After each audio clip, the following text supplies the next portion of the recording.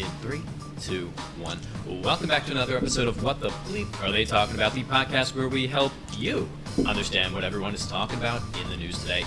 I'm Jack. I'm Jennifer. And before we get started, make sure you like and subscribe and share this content with everybody. And don't forget to like all of the social media or follow all of the social media down below. But remember, don't follow people in person because that's really creepy. Please don't do that at all. And today on the podcast, we are talking to another third party that you might not have heard about. And with us is Mark. Is it Mark Cardenas? Cardenas. See, that's how I would have said it, but okay. We are notoriously terrible with names on this podcast. Yes. Very good, very good. If you're talking with my Puerto Rican mother, it'll be Cardenas. Oh, gosh. Okay. But growing up in Minnesota is just straight up Cardenas. Okay. Perfect. So, Mark, you're with the Reform Party, correct? That's right. The Reform Party of Florida. We are affiliated with the Alliance Party, which is a national third party, and so we're connected that way. And so what's the difference between kind of the Reform Party and the Alliance Party? So the Reform Party has been down here in Florida for quite some time, and the Reform Party is a national third party as well. And the Reform Party of Florida was part of that national party. Last year, we split off from the Reform National Party and joined the Alliance Party. And so we're aligned with them nationally. But we're holding on at the time being, we're holding on to the Reform Party name down here in Florida for registration purposes and things of that nature, which is the whole ball game down here in Florida.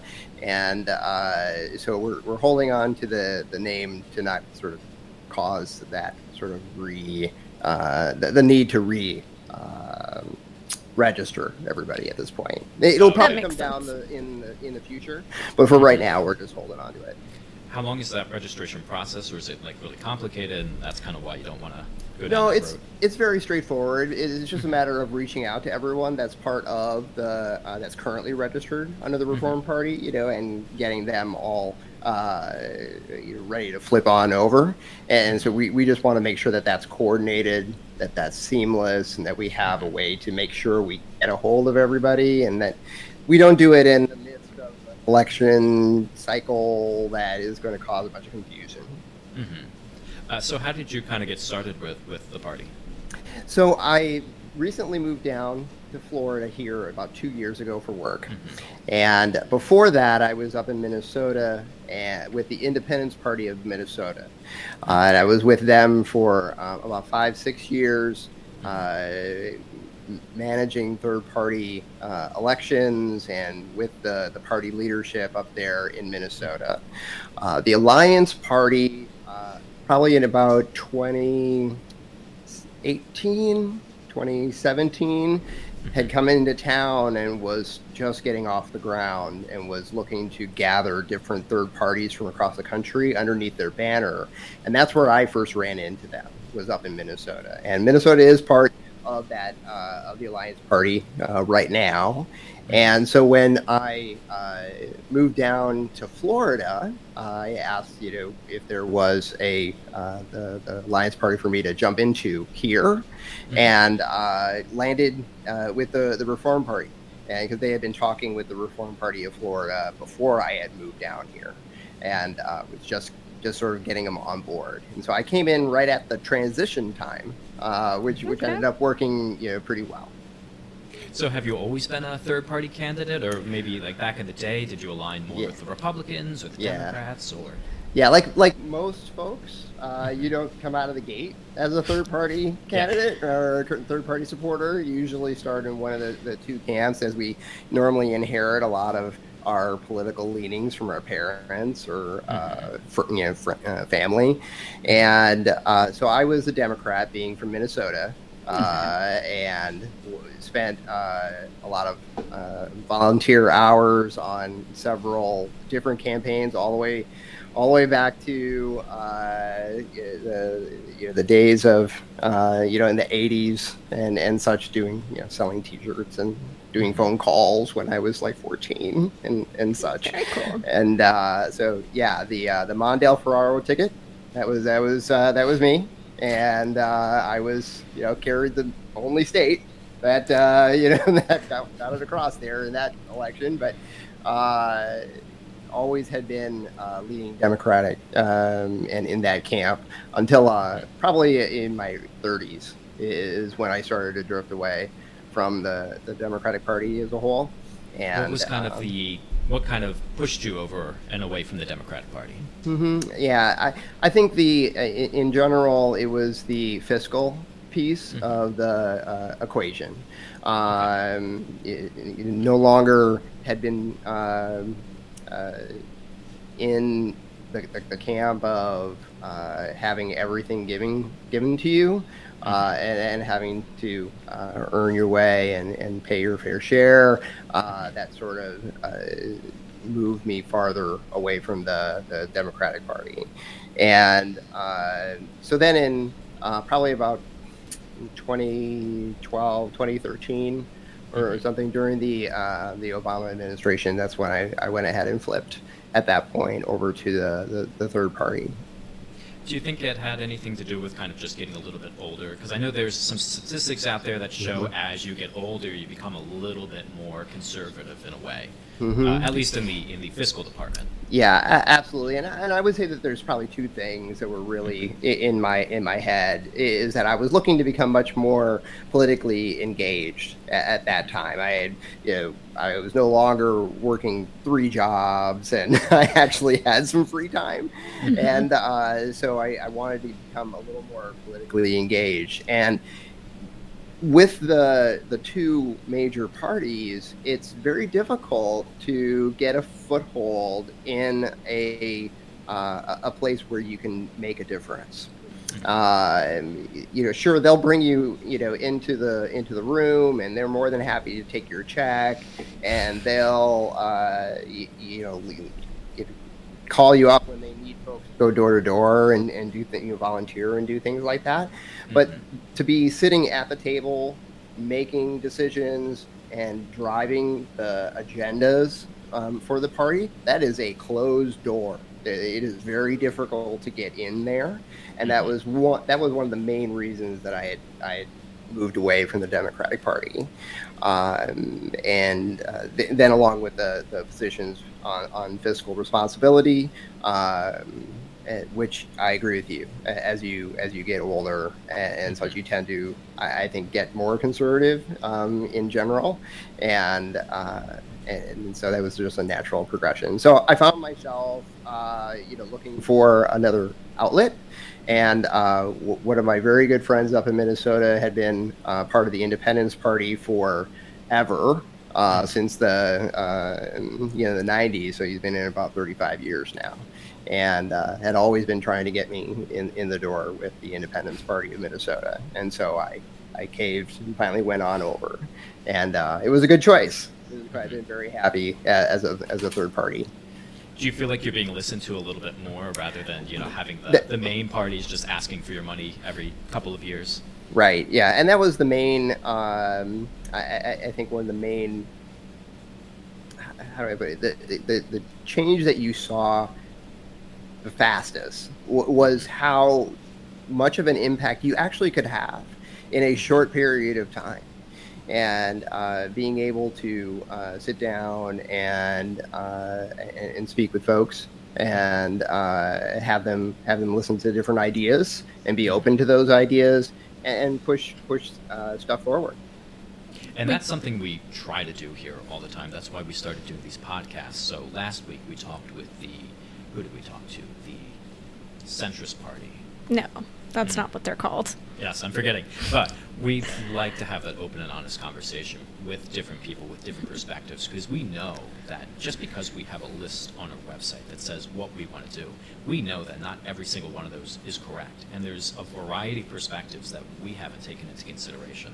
So that's one of our catchphrases is, we love being wrong. We love being wrong, and there's no good ideas just on the left and the right.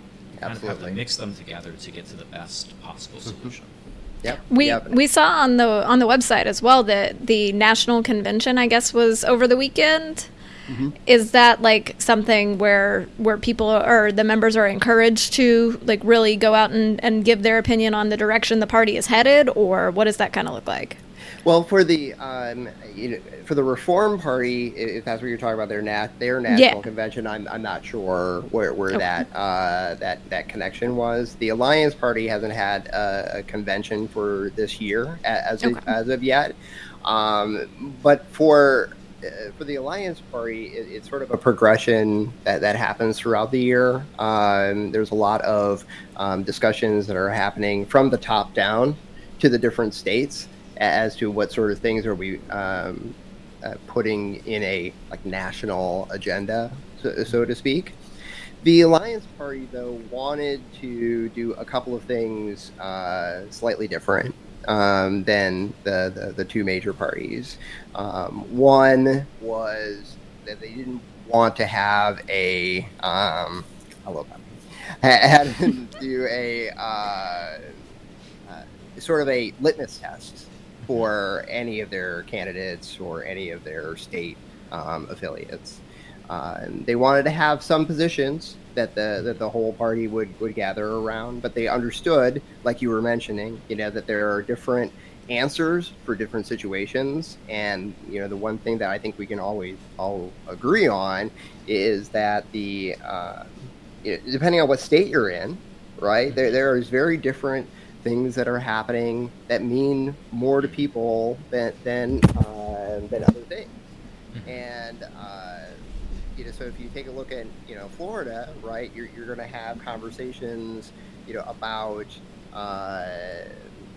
the environment with all the oceans and everything from a standpoint of how that impacts the economy here in Florida. You're going to talk about travel. You're going to be talking about the service industry, much more in Florida than you are in Iowa, where it's going to be agriculture and those types of discussions. And so trying to paint with a broad brush that these are the things that we as a party all believe in, I think is a false place to start. I think we should just understand that there's differences by each state and different needs for each state. And we should concentrate on the things that we do all agree on. But it's not going to be a one-size-fits-all. It just won't.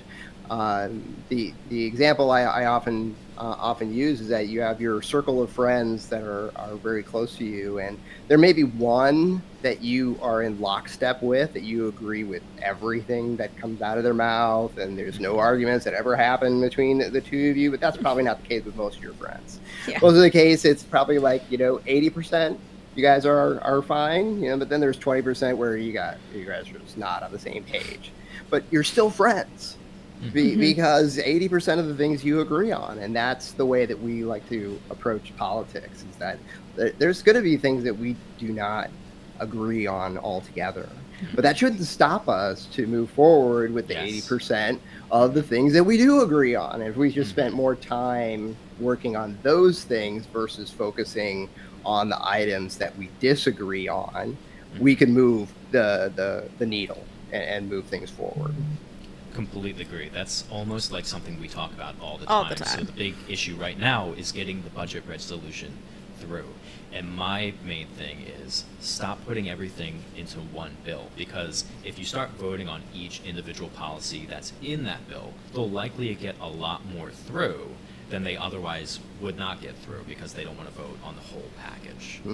So kind of like you said, they agree probably with more and they disagree with less, but because they're lumping it all together, nothing's getting done. They're only focusing on the parts they disagree with. So. Right. Exactly. And tossing things all into one big bill is just a political strategy, right? Oh, yeah. And you're going to strong arm, a portion of your own caucus or the other side of the aisle with, all the things that are in the bill, and they're going to have to swallow the things that they don't want. Right. And those sort of things are, I think, a byproduct of the dysfunction that we currently have in politics. I think there are a number of items that are sort of in our way in moving the country forward. But that sort of gamesmanship, right, in politics is something that that the two parties have gotten very, very good at, and that's where they spend a lot of effort and a lot of time. It's not, I think it's way too much, way too much time on it, right? Oh yeah, we talk all the time about how it's television. It's literally a television show, because all these people who are there in Congress and whatnot, like, they know each other. They've worked with each other for years. And it's all just to keep up the facade of, hey, look, we disagree. So if you disagree with this person, vote for me. Mm-hmm. Right. And the, I think the part of the challenge that we have as, moderates or independents or third party or whatever, you want to call us in the middle, right, is that you don't have to disagree.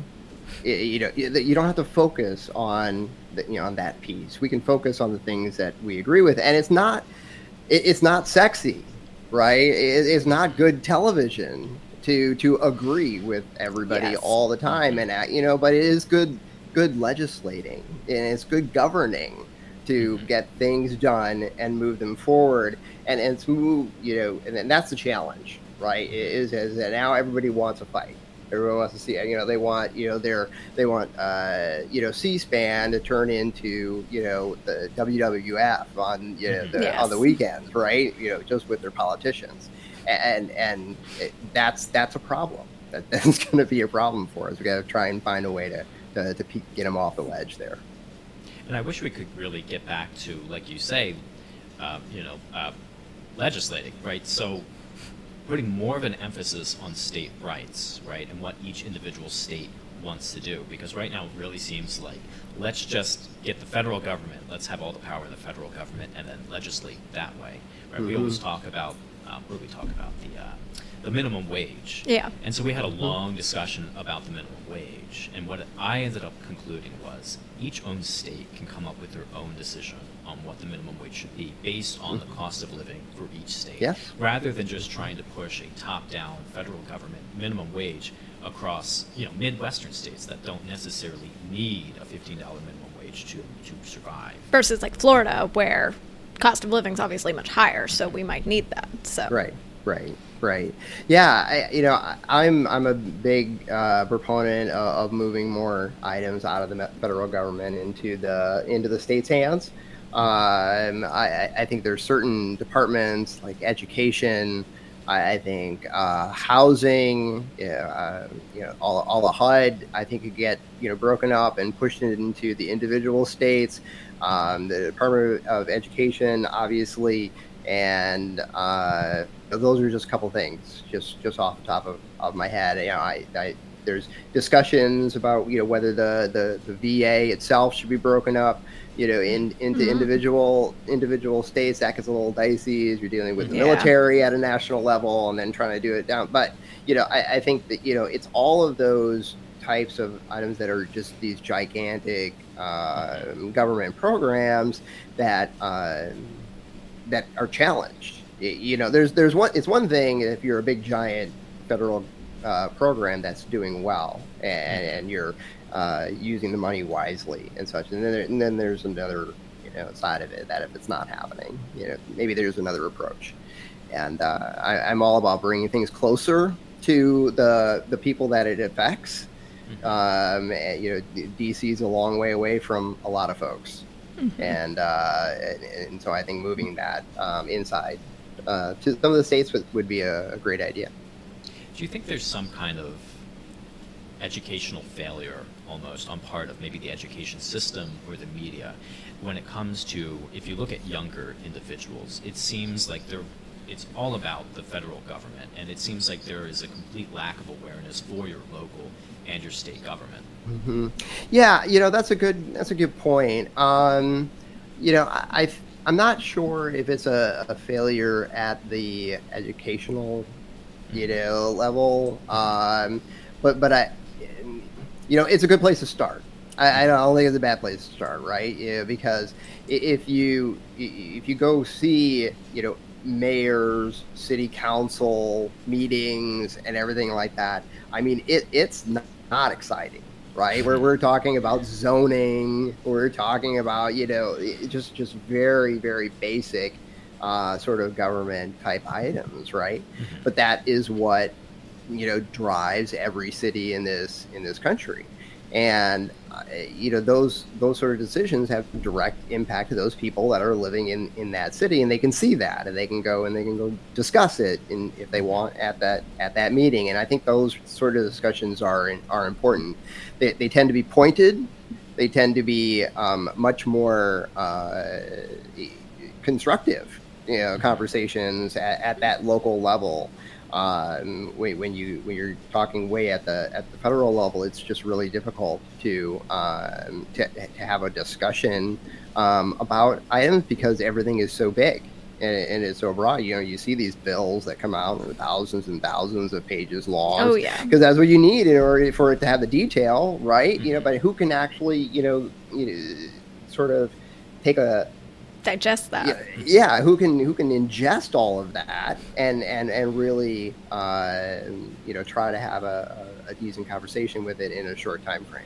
And so it is a challenge, but I do think that there's not a lot of focus at the in the schools today about civic responsibility and about what they can do. I think a lot of folks coming out of high school and such just really don't have a real clear understanding of how the lower government pieces work.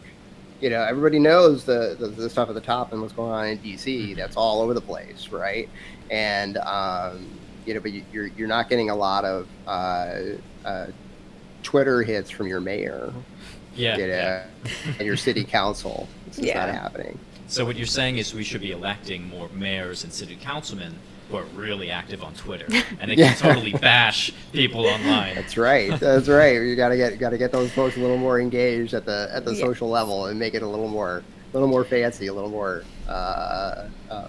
fun.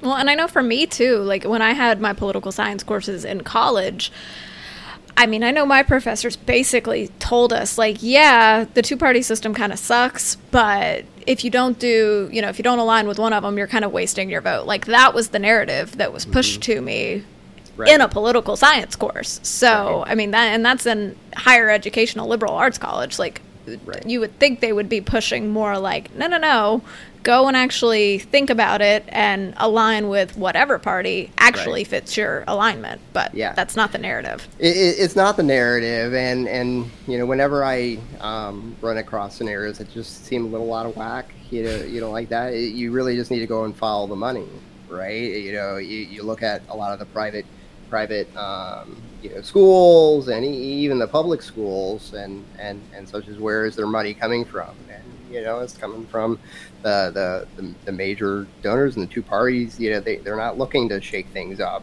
at a political level, and that comes across in the way that everybody gets taught. Have you noticed over the last several years, has the kind of the middle ground, the Reform Party or any of the other third parties, have they been growing over time? And do you think in the future, does it look like there's a potential to have more third-party candidates make it into office? Yeah, I will answer that question in two different ways. So I think that the number of parties isn't going to increase a lot. I think there's there's a decent amount of third parties across the country, and so I don't expect that to get really big by any stretch, but I do see them changing. You see some, third parties that used to be pretty active 10, 20 years ago that are, plateauing or decreasing. You look at like the Green Party, you look at maybe like the Libertarians, they kind of go up and down, right? And what I'm starting to see is more of instead of a single agenda item type third party movement, like Green Party, right? All about the environment, and that's what we're about. And that's what we're about, and all of our candidates are about it. And just that's it, right? That you're seeing much more activity in this sort of moderate zone, and this is a direct result of the polarization between the two parties, the two major parties. As they move farther and farther to the edges, they're leaving a huge group of people out in the cold in the middle, and they're looking for somewhere to go. And that's where the Alliance Party is trying to put their foot in and say, we're here as a moderate party. We're not looking to drive you, liberal side or a conservative side. We're here to kind of cut the everything in right half and just go right down the middle with the things that we agree on. The Unity Party. That's who we met with last week. Yes. Your answer helped me remember the name, because we both had a brain bubble. So yeah, no, there's definitely a couple of those that are, you look at SAM, the Serve America movement. That's a very much moderate middle party that's coming out and about, right? And so we're starting to see a number of those sort of moderate middle parties, not so much single agenda item. I would like to see more moderates get into office, or moderate third parties, or what have you. I just think it would help with the polarization and to show people that, you don't have to align with any one of these parties. Right. And well, of course I do as well. I got to skin in the game, right? And so it's hard for me to, not to. But for our general political, I think, discussion and health as a country, I think it's something that we have to have.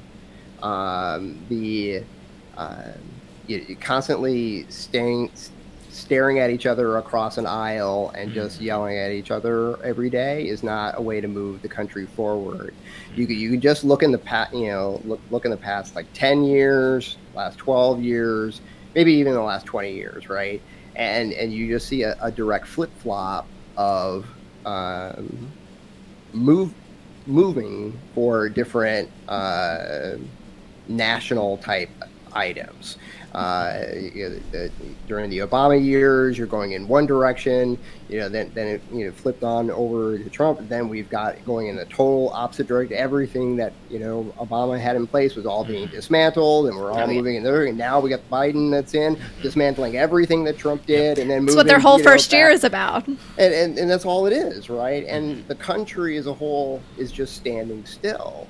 And that will become, we may not see it right now, but you're going to see it. It's going to eventually catch up with us. We're going to find ourselves, behind all of the other industrialized nations.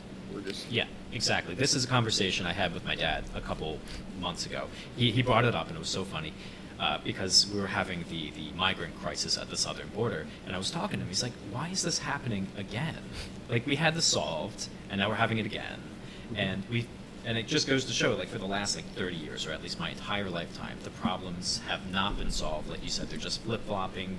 The crisis on the border, the problems in the Middle East, healthcare, everything. It just does not seem like we're progressing. We're just stagnant on these issues that we've been dealing with for the last several decades. Right. And when you look at other major world powers, we sort of get out from Florida and the U.S. for a little while. We look more globally, right, where they're not democracies. They don't have term limits. These folks sort of are in power for long periods of time, right? And so now they're all taking the stance that they just need to wait us out. They just need to hang out, wait for another election to come through, and we'll see if somebody else comes in and give us a better deal than whatever just you're peddling. Give us enough rope, and we'll eventually do it. Do what they're hoping for. Yeah, exactly. And so they'll just play the wait game, and so there's no, it's hard to bring leverage to a conversation, when the other side knows that it's just, I just wait long enough, you'll eventually go away. I'll get somebody else to talk to. Yeah. So, I mean, and you see that with kind of like China. So if you look during the Trump administration, we were kind of like, Trump was against China. Now you look at China now, and it's like, well, Biden's a little more lenient towards China. Not like totally lenient, but it's a little more negotiation there. Mm-hmm. Yep. Exactly.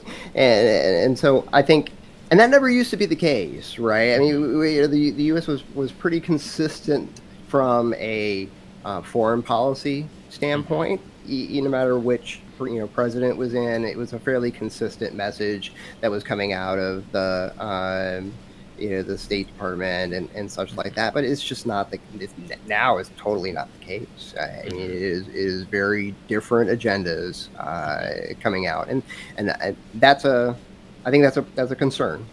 For us, we'll have to kind of see how it all plays, but it is definitely a concern.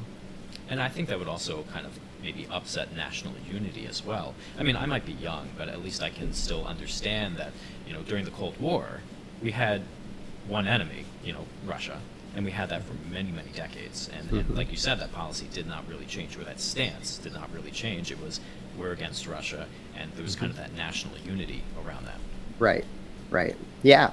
I mean, I think the that is definitely playing into it, right? But in general, our political discourse is setting us all up to have arguments with each other. That's what it's all about right now. The two major parties are both focused on that fight. They want the fight. It is done well for them, and they will continue to do things that bring it up. And so as long as they're the two major parties, the news coverage will go to them. That's what we'll hear about. That's what we'll read about in the papers, and such and so. But all of those things are all just piling on top of each other. And so then when you're not talking with political wonks, right? Like us here, right? The average folks, they're just kind of browsing, around, and they just kind of grab political stuff, along the way. They're not like focused on it, and that's the things that they hear, and they adopt those positions. And so from a how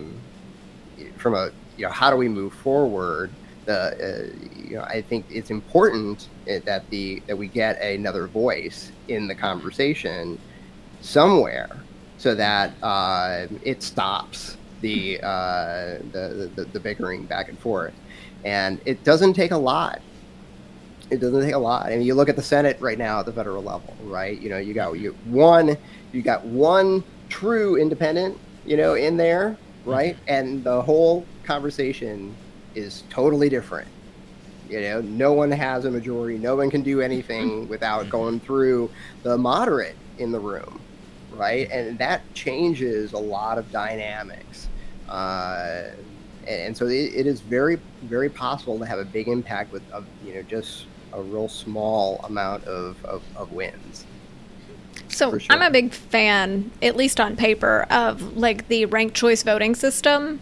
Mm-hmm. Is that something like that you personally, or the moderate parties, like, is that something you're big proponents of? Or yeah, absolutely. I think talking about how do we get to a better place, politically, because even if you go through different ranked choice, voting, the different areas that have it already, up in the Northeast, and even in back in Minnesota, Minneapolis and St. Paul both have it for their local races. And I think when you look at those races as in hindsight, it's not a matter of that, all of the third parties are all of a sudden taking over the whole world, because you have ranked choice voting. It doesn't happen. It just doesn't, right? Because there's still a need to have the majority of the voters, voting for you, either in the first slot or the second slot, and a lot of third parties are just not there yet from the immersion into the population, and so right now ranked choice voting doesn't even really change a lot of outcomes. But what it does do is it allows folks to vote for somebody instead of voting against somebody. Exactly. And that is a major shift in the way that you go into your into the ballot box. I would feel so much more comfortable voting for a third party if I knew, like, okay, well, my second choice will still be there, but but at least I can make my voice heard. Yep, it's like I align, with everything that I'm hearing out of the Alliance Party. I'm going to go ahead and put them in number one. But hey, if they don't get the majority, then I'm just going to go into my next choice, whether that be the Democrat or the Republicans or maybe another third party. It allows for you to vote with your conscience, and instead of trying to vote with what you're afraid of. Absolutely. So over the next 10 years, what do you think is the greatest threat that kind of faces our nation? Is it internal, or is it external, or is it a mix of both? Yeah, I think I don't think it's outside of the country, myself. I think there is, definite, there's definite threats outside the U.S. I'm not Pollyanna about it or anything. I think it happens every day, and then the folks that are dealing with that and handling it every day are true patriot Americans trying to save us every single day, right? And I do think that's going to continue. I think you're going to see much more of a cyber warfare sort of activity start to come in, so we've got to be ready for that. But that really isn't what my main concern is. What my main concern is that we're unable to really get along as Americans any longer. That's what I'm really worried about in the next 10 years, that we've moved to a place where we cannot have political discussions. Just random political discussions with friends, with family. You've all seen this, right? Where you've got friends or family that have come out over the last 8 years that have totally surprised you. Yes. And and you're like, are you what?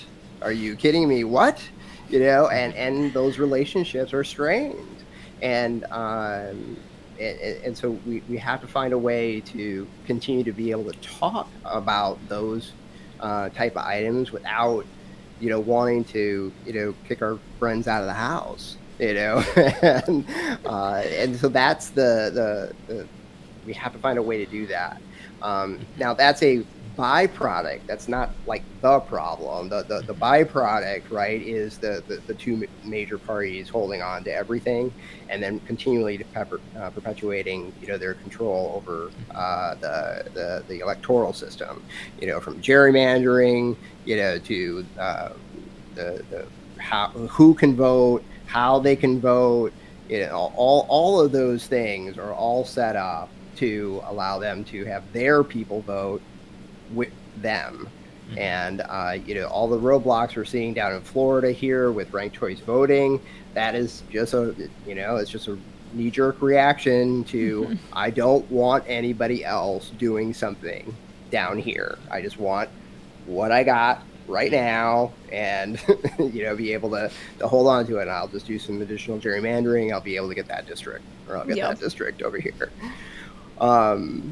So I think those things will need to get handled. I also think that there's a big need for moderates to start speaking up. Moderates generally have been pretty passive over the last 20 years or so. We just sort of hang around, and we kind of come out on election day, and we sort of all of a sudden kind of move the needle in one direction or another. It's time for that to stop. I think it's time for us to start standing up and realizing, and start being much more of an active voice in politics, and to start pushing everybody into the middle, where more so, and off of this edge that everyone seems to be moving towards right now. And a candidacy such as yours, Jack, right, is key. I do think that third party or moderates can win in elections, especially at local levels, especially at the lower, talk about state house, all the state races and down. Those are extremely doable for a third party candidate with a bit of elbow grease, some coordination, some effort, and a good message, and just the willing to that's sticking with it. You can do it. I've seen it happen, and so we just need more of folks like you. I think I was born for this moment because I have been stubborn my entire life, and like you said, right now we need someone to stand up and say, be the parent, and be like, no, to the crazies on the left and the crazies on the right. Like, no, we're not doing that. We're not doing this anymore. You're done. Right. It's time for us to start talking to our uncle at Thanksgiving and telling him that you cannot do that anymore. We're not gonna do that this Thanksgiving anymore. We're not gonna talk about that. But then you might have a boring Thanksgiving though. Yeah, that's true. That's right. Everybody's just taking a nap now. That's right. But then you can watch the football game. Yes, very true. With some peace. So when did you start to notice like this shift in politics where it became a lot more divisive than maybe it used to be? That's a good point. I'm not sure if I can pinpoint where it happened. I mean, I definitely saw it during the Trump administration, right? Everything sort of spiked, but it was even happening before then.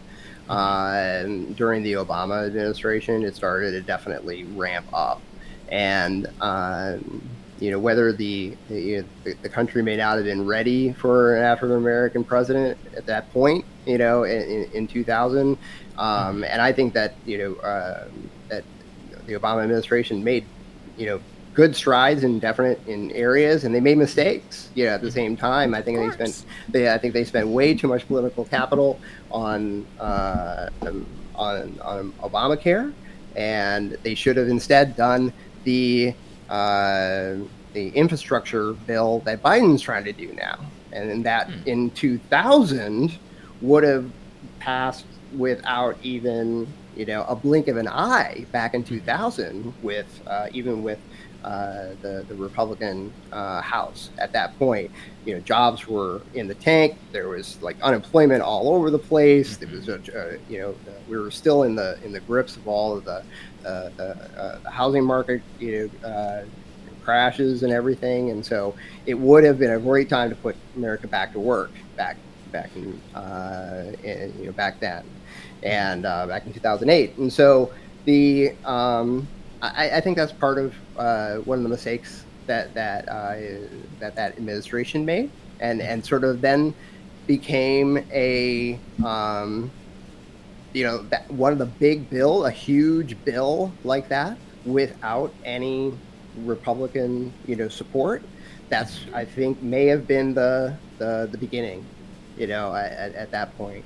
I'm not saying it was all on the Obama side of it. There was definite, a definite plan on the other side as well to do what they did, right? But I think that may have been the point for me, where I think I started to see things started to get a little heated. I think for me, I would agree with you, but I also think that social media might have a big effect. So I was an Xbox kid, so I grew up playing Xbox Live, and we were vicious to each other. And now we're adults, and we're on the internet, and oh my gosh, look out. So I think maybe that has a little bit to do with it too.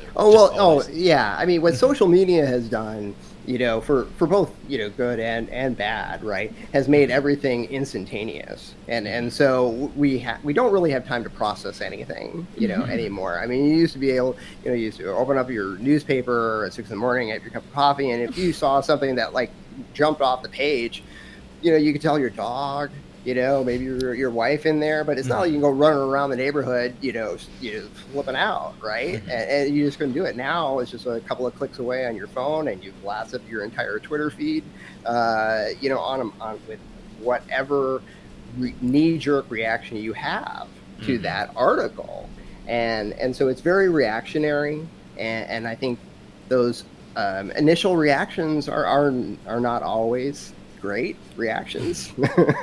And so I think that it sort of amplifies all of that for sure. So I have one last question. All right. Make it a good one, because we're getting a little long here, but it's fine. We're having a good time. What is the plan for 2024 for the Alliance Party? Okay, that's a good question. The Alliance Party has been, we're getting off the ground. We're not a really old party at this point. We've only been around for a couple of years. We did run a candidate in 2020 for president, which we were not planning on doing, but it sort of came out, and we spent a lot of energy doing that in 2020. It ended up being a pretty good exercise. I think we're now ready to move into 2024 and make another run again. We get the right candidate who's willing to take the plunge. I think we'll definitely do that. We're also focused on Senate seats across the country. There's a couple of things we're trying to accomplish. In all of that, we're trying to build on the momentum that we had, in 2020, and then still make some key headline type of wins, somewhere around the country. I think that's going to be important for us, but it is a long shot, right? I mean, we are still very new. We're still putting together all of our positions and such. We have. I think we have presence in about 44 states across if I remember right. Some are much bigger than others. Some are much more established third parties that have joined, than others. But we're excited about that sort of breadth of representation across the country. And so now let's just see if we can put somebody in, and got to get a win. It's all about getting a win somewhere. Are you able to say which state you think you might have the best opportunity for that, or are you not allowed to say? Oh, I totally can give you my opinion. I don't know for sure. The biggest states for the Alliance Party from a structure standpoint is Minnesota, Maryland, and Connecticut. Those are some of the most well-established third parties. We also have a fairly big third party presence in Virginia. And so I would expect that it's one of those states where you're going to see, because those third parties have been around for 10, 15, 20 years. They were already running candidates before they jumped on to the Alliance Party, and so they have a routine, and they have a cadence that they go through, and so they're known, and they will definitely continue to do that and move forward. So I would expect if there's going to be a win somewhere, it's going to come out of there. And we wish you the best of luck. Yes, thank you. I'm excited. Thank you. And to you as well. And we'll be watching you very closely. I hope so. And do you have any social media or website you'd like to shout out for anyone that's watching? Yeah, so we're out on Twitter at Florida_reform_party. And so that's where I think you can probably catch us easiest. We're also on Discord. As the Reform Party of Florida on Discord. And then the National Alliance Party website is theallianceparty.com. Awesome. Very cool. Very nice talking. Check them out, guys. And we will see you in the next one. See you next time.